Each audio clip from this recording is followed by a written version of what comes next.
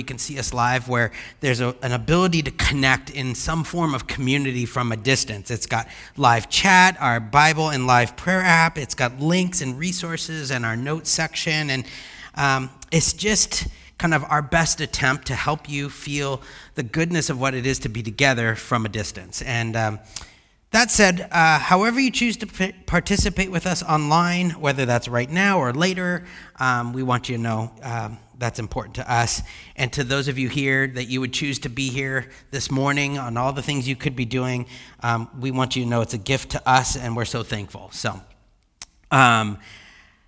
today we're diving into week 2 of a new sermon series we already talked about a little in the announcements called After Easter, where we're processing different post-resurrection stories to see how these men and women responded to the resurrected Jesus, but also as a way to help teach and encourage us with regards to our own after Easter experiences. And I don't know about you, it's only been 2 weeks since Easter, and for some reason it feels like it's been like 2 years. And maybe that's just me. I don't know how much resurrection experience you felt over the last 2 weeks.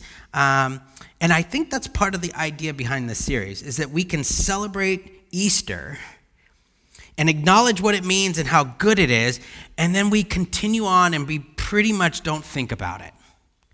And we're hoping that that's a different thing that happens for us as One Life Community Church, that the realities of the resurrection not just hit us on Easter, but they hit us in our day-to-day, in our faithful present moments, in whatever's going on, and we can see some examples of what that looks like in the scriptures. So that's what we're going to be doing today. Before we get started, though, let me start with a word of prayer.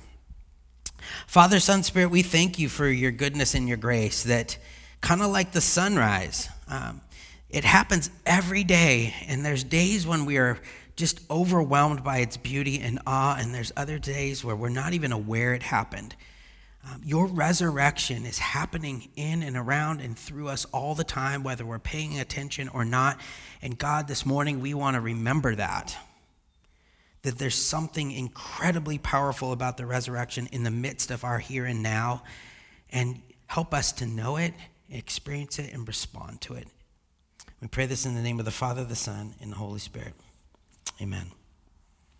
So today it's my hope that as we look at these stories, you're going to be encouraged to own our fears and our doubts, and our also hoping that we will have a different kind of understanding of the incredible goodness of what it means to be together, to be the church, to be in community. Because over the last 2 years with this pandemic, we have lived in some serious fear.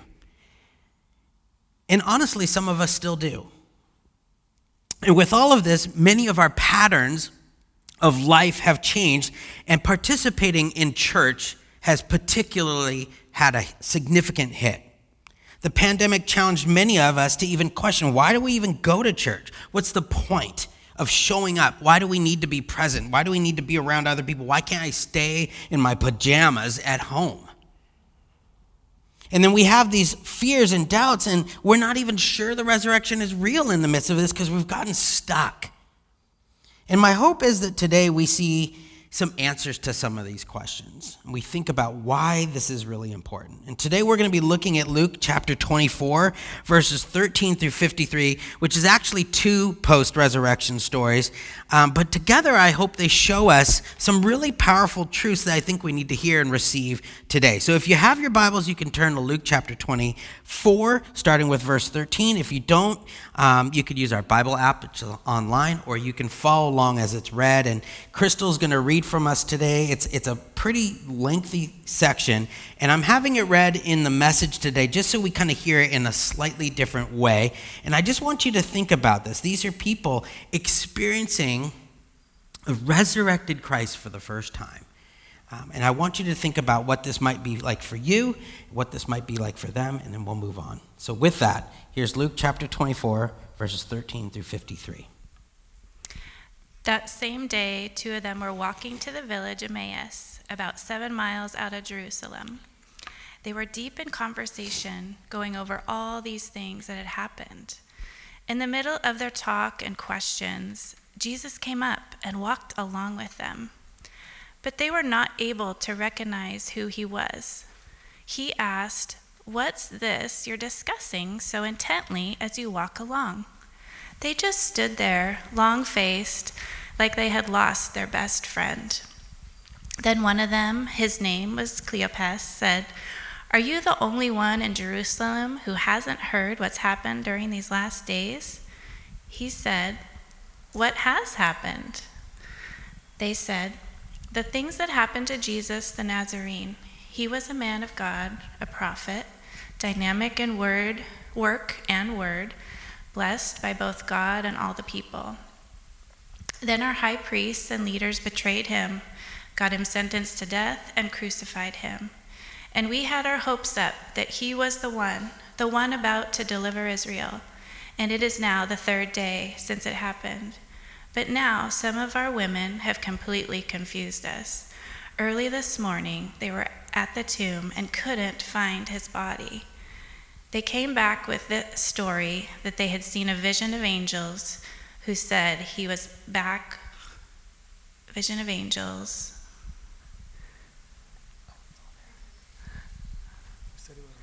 who said he was alive.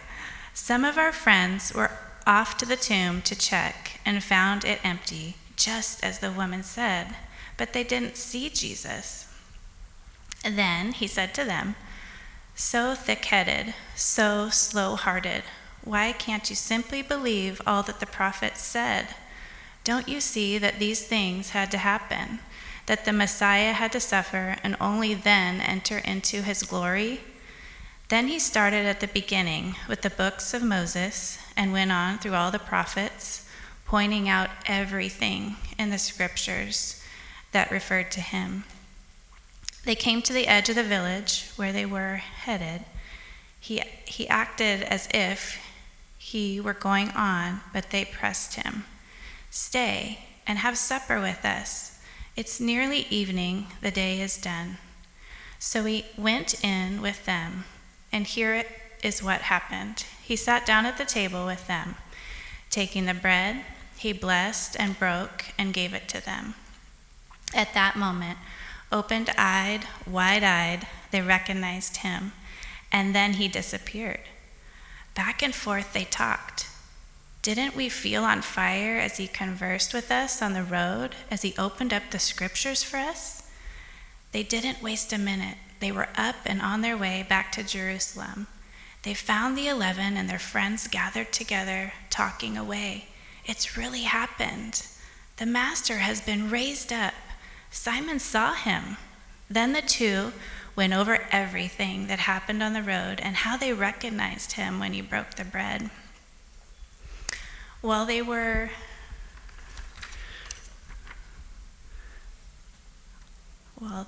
saying all this, Jesus appeared to them and said, "Peace be with you." They thought they were seeing a ghost and were scared half to death. He continued with them, saying, "Don't be upset, and don't let all these doubting questions take over. Look at my hands. Look at my feet. It's really me.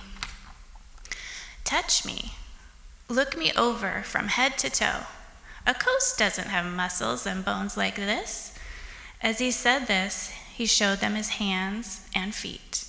They still couldn't believe what they were seeing. It was too much. It seemed too good to be true. He asked, "Do you have any food here?" They gave him a piece of leftover fish they had cooked. He took it and ate it right before their eyes. Then he said, "Everything I told you while I was with you comes to this.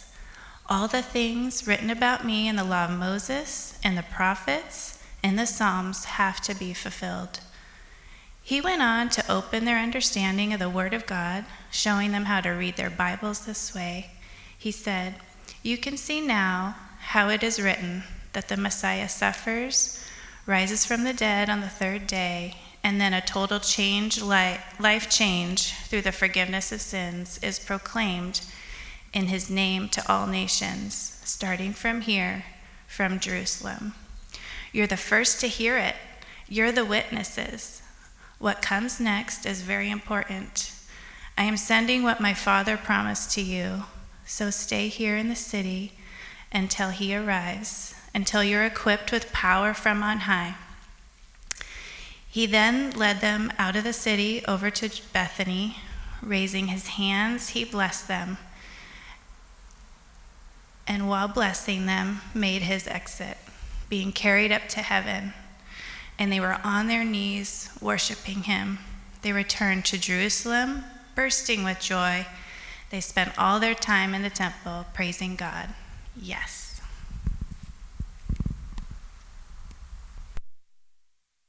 Crystal, for reading that. It was a big chunk. I appreciate that. This is a last-minute volunteering, and I handed you like 3 books worth of text, so thank you for doing that. As I know that was a lot of scripture, I do want to be clear. We're not going to pull everything out of these texts to dive into all the details. What I want us to see are some patterns, and hopefully you heard them. And it's my hope that these patterns connect to all of us, and they help us see why being together as the church is so incredibly important. And so with that, the first thing I want us to see that's present in every post-resurrection story is the presence of doubt. All 4 Gospels have many interesting variations in their accounts of these post-resurrection experiences of Jesus. But the one thing that they're absolutely consistent on is that every single person doubts. Their experience of this post-resurrected Jesus is welcomed with doubt. No one, and this includes Jesus' own disciples, the ones who were closest to Jesus and spent the most time with him. In fact, they were the highest level of doubters, and it starts with them. It starts with the disciples.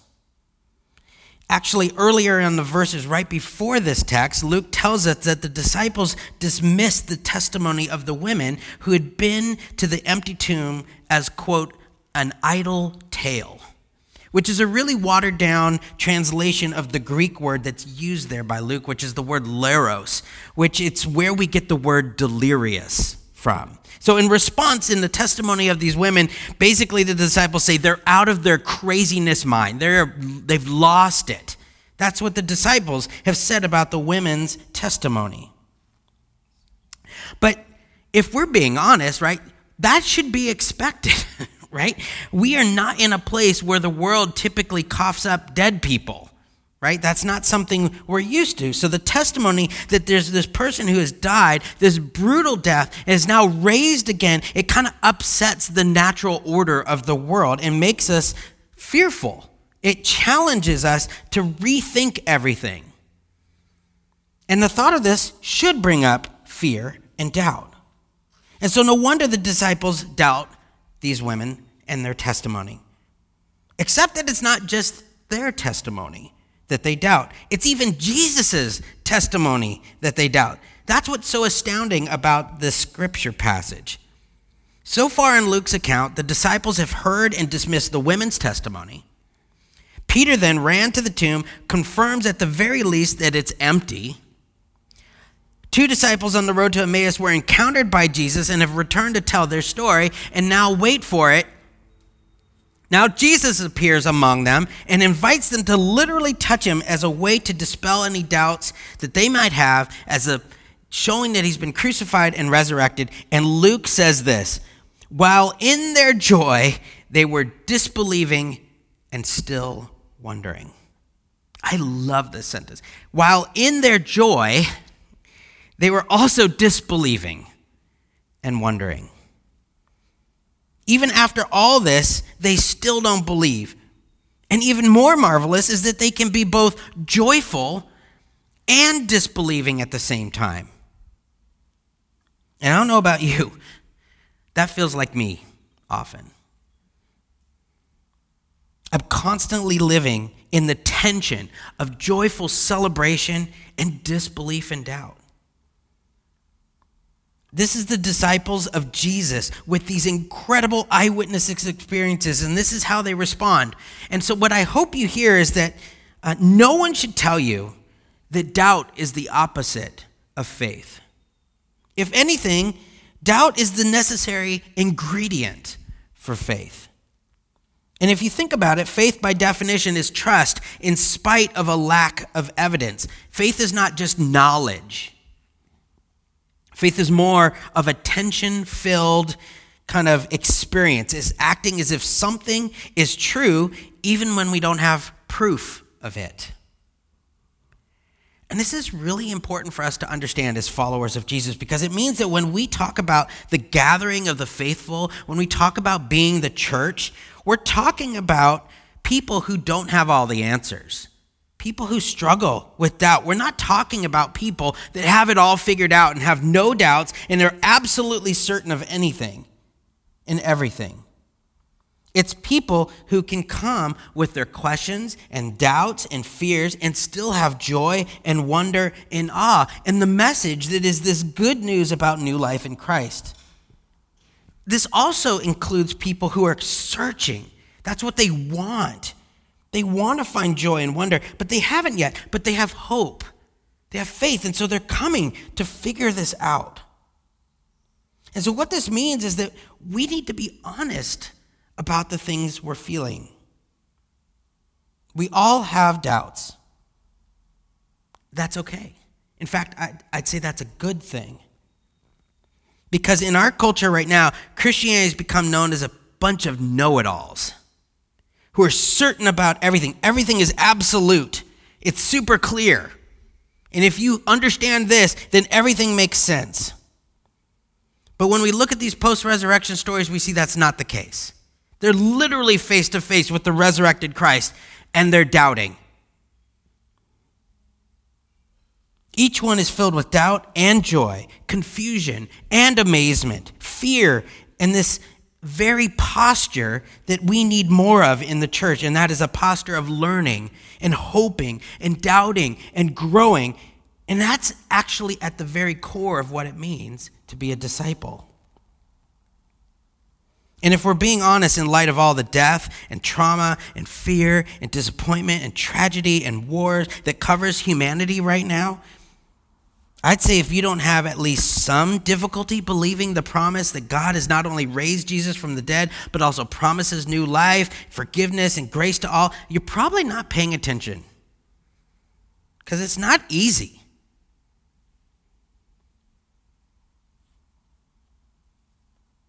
This is where community comes in, where relationship comes in.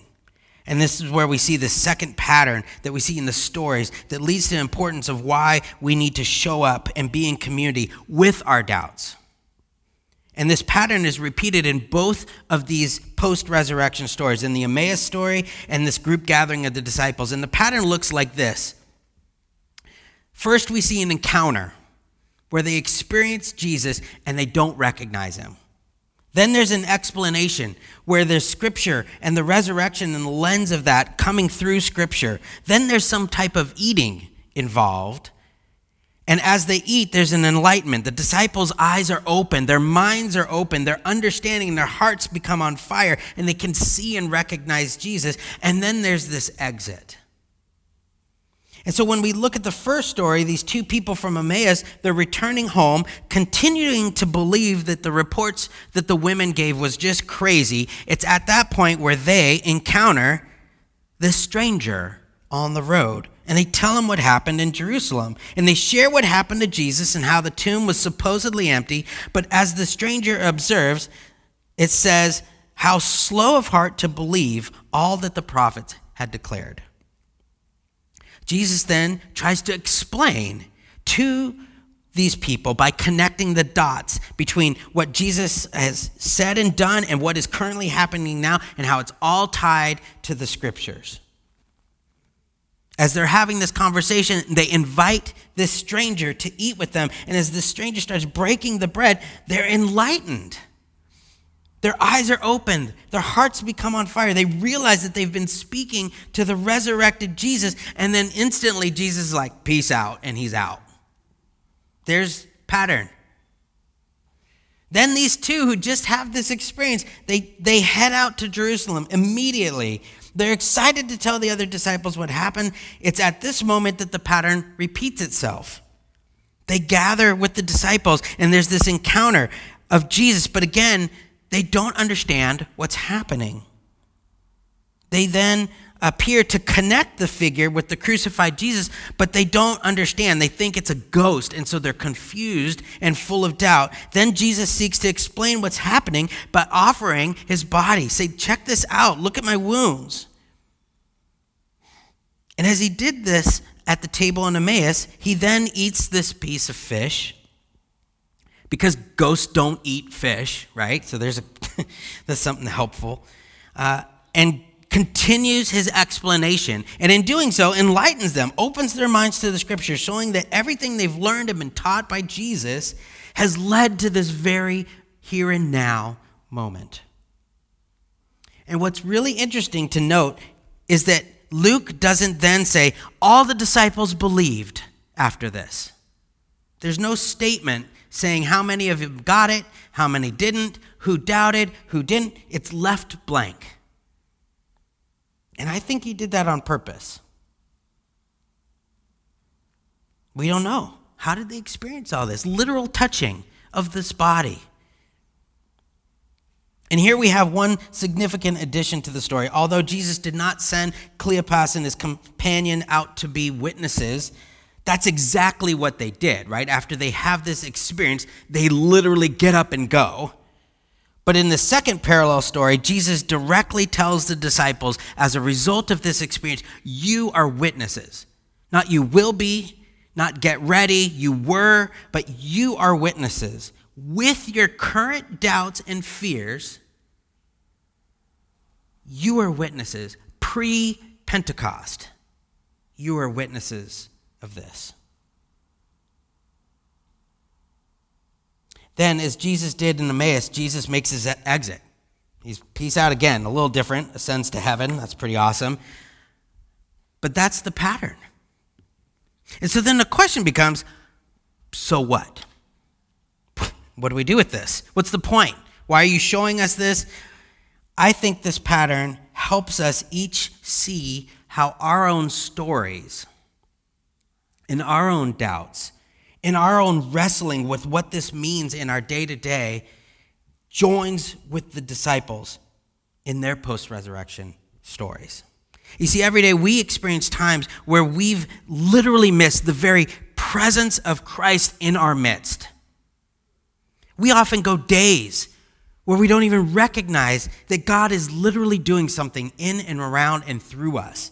And so we can understand something of what these disciples are going through. And so each time when we come and we gather together as a community, just like we are right now, we come with our doubts and our confusions and our fears and our misunderstandings. Each week through worship, we encounter the risen Christ. Reading and teaching of the scriptures, we are offered an explanation, proclaiming the good news of what God has done and is doing and will continue to do. Each week, just like this morning, we eat and take communion to remember the work of Christ on the cross and the power of resurrection that we need to be reminded of. And then the Holy Spirit then brings this enlightenment, opening our hearts and our minds and setting our hearts on fire again. And then each week we end with a benediction and a sending out and an exit, reminding us that Christ has indeed sent us out into this world as witnesses of this amazing news, still holding both our joys and our doubts. And this is why we gather as a community, both here on a Sunday, within our core groups, within neighborhood care groups. It's because we absolutely, as humans, need this. We need a place where we can process the tension of the resurrection that we all experience all the time, both the joys and the realities of it that are good and the doubts that is hard for us to hold. And we need a place where we can help each other see God at work in our midst as witnesses through the power of the Holy Spirit. And so just like these stories, sometimes we show up and it's us being able to help somebody see the work of the resurrection. And oftentimes it's somebody else helping us. Right? Sometimes we come with our doubts and there's other people who join us and come alongside of us and care for us and support us. Sometimes we come with joy and we're there to share that with someone. And so what I want us to hear is that our doubts, along with our joys, it doesn't matter what balance or tension we're holding, it doesn't change our witness.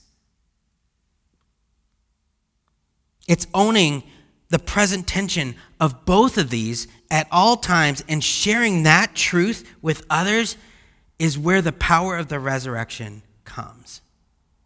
It's not someone who has it all figured out and has no doubts and no fears. A person who has it all figured out with no doubts or fears is not a disciple of Jesus, because the resurrection changes everything we know. And just when we think we understand it, we're very clearly informed we don't. And so we need communion and enlightenment from the Spirit in order to be refueled. We need to be reminded of our sentness and how it's in holding the tension of our joy and our doubts that we are witnesses of the good news of the resurrection. And I don't know about you, but the pandemic has magnified my need and desire to be in community with you all as the church.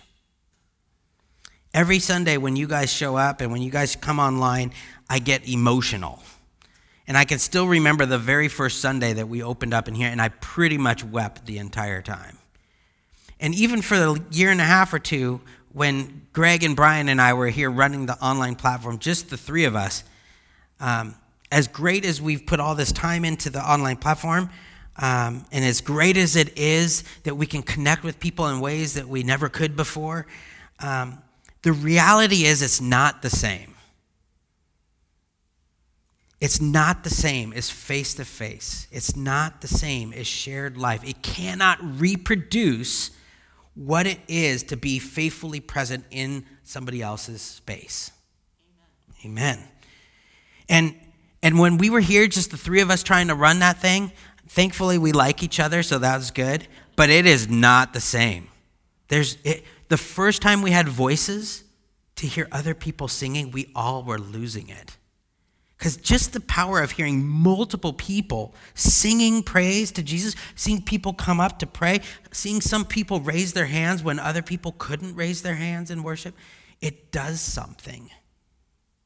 And it can't be reproduced online like I wish I could. And the problem is, this is why the church has been in decline. Because for over the last 2 years especially, we've gotten stuck. We've been stuck with our fears and our doubts. We've been stuck in isolation. And it makes us exhausted. It makes us depressed. It makes us stressed. It takes away our motivation. It makes it hard. I saw a recent survey that came out just recently by Barna, and it said that as of March 22, the percentage of pastors considering leaving the ministry has gone up 42% in the last year. 42%. And here's the top reasons. 56% saying it's because of the immense stress on the job. 42% saying it's because they feel lonely and isolated. 38% saying because it's of current political divisions. 29% saying it's because of the effect the role's having on their family. And 29% saying it's hard to be optimistic about the future. And when I saw this, I thought, yep, I get it. I feel all these things all the time. You know what else I thought? Every single person I talk to, it doesn't matter what their job is, pretty much tells me the exact same thing. They're feeling stressed, isolated, divided, family struggling, hard to be optimistic. Anybody else feeling some of that? Okay. This is why we need to be together in community, sharing life, sharing our doubts, sharing our fears, sharing our joys. Because when we come together with all of this and we bring this together in prayer, when we bring this together in worship, as we learn together, as we remember Christ through communion, we are moved by the Spirit. And it allows us to be witnesses of the truth of the resurrection to our world that desperately needs to see that it is a here and now thing, present in our doubts and our joys. And it's not just something that we look to in the past, and it's not something that's just coming a long way in the future. It's something right now. And it reminds us that we are the ones called to bring that as the witnesses of that to our friends and to our neighbors and to our coworkers and to our community, because everyone's feeling all of this. I don't know about you, but I have found that I have needed this far more than I ever realized in my walk with Jesus. And so what I want you to know is I cannot thank you enough for being here. Those of you who are online, thank you for being here. Those of you who are new, thank you for being here. Your presence, your participation, bringing both your doubts and your joys, are incredibly important. And I hope as a result of today and for what we've talked about, you are able to think about where you're at in that tension of the resurrection between your joys and your doubts and everywhere in between, and having that intersect with where you are in your life right now. And I hope you are reminded that the power of the resurrection isn't just in the past and it's not just in the future, it's here and now. And you may receive it in different ways from other people. And that's what we need, is a community sharing that together and taking it out and bringing that to others. So with that, I'm going to invite our worship team to come forward. And as they do, they're going to play music for a little bit just to give us a little space to kind of think about what we've heard and think about our own stories and where we're at. And I'm going to invite you to use your connection card to share some thoughts with me. If you're in the room, it's on your seat. You may be sitting on it, so you may have to move, grab it. If you're online, there's a link in the online platform for you to use. And it's just a super helpful way. Again, being in community, how do we do that? Well, we actually respond. We share. We tell the truth. And so I want to invite you to do that with these connection cards. Question number 1. In 2 to 3 words, just let us know how you're doing. I've been doing this with the classes I teach at the Seattle School of Theology and Psychology. Most of my classes are all Zoom classes, so they don't get to have the kind of hallway chatter in between classes. So where do you get to share how you're doing? So just 2 or 3 words, if that's all you had to explain how you're doing, what would it be? And be honest. Number 2, when it comes to your faith in Jesus on a scale of 1 to 10, how hard is it for you to share your doubts? And think about that not just with other Christians. How hard is it for you to share your doubts with people who don't know Jesus? Same scale, how hard is it for you to share your joys? My guess is there's some difference between those two, and I wonder why. Because my guess is we hold them both. Number 3, in what ways can you identify with the responses of these disciples regarding their after Easter experiences? And I'm going to challenge you. A lot of times we like to read these stories where they're actually touching the hands and all this thing. And we like to say, good grief, what is wrong with these people? If that was me, I would just be totally 100% in. Let's just be honest to say your mind would be blown and you would be overwhelmed with both joy and incredible fear. So how can you identify with this and be honest? And number 4, where have you seen or experienced the realities of the resurrection this week in your here and now, and who could you share that with? Both followers of Jesus, because followers need to be encouraged as well, but who are some other people who don't know Jesus that could use a glimpse of the work of God in their presence? So whether you answer 1 or 2 of these or whatever, I'd love to hear from you. If you're here in the room and writing on your card, as you leave, you could drop it in one of the wood boxes in the door. If you're on the online platform, you just hit submit. It's super easy, and it means the world to us to hear from you.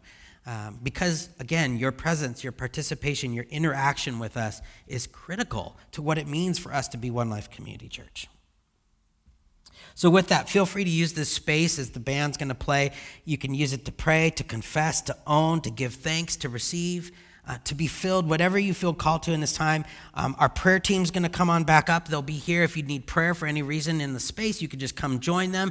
If you're online, the prayer app is live. All you have to do is hit the request prayer button on the left side of the chat, again, they'll connect with you to pray, and just be aware that they're juggling both. So if they don't respond right away on one or the other, it's just because they're praying for somebody else. So just be knowing of that and take advantage of that. I'm going to close our time with a word of prayer. Brian and the team will give us some space to reflect, and then we'll end with one last song of response. Father, Son, Spirit, we thank you for the reminder of the here and now faithful presence of the resurrection.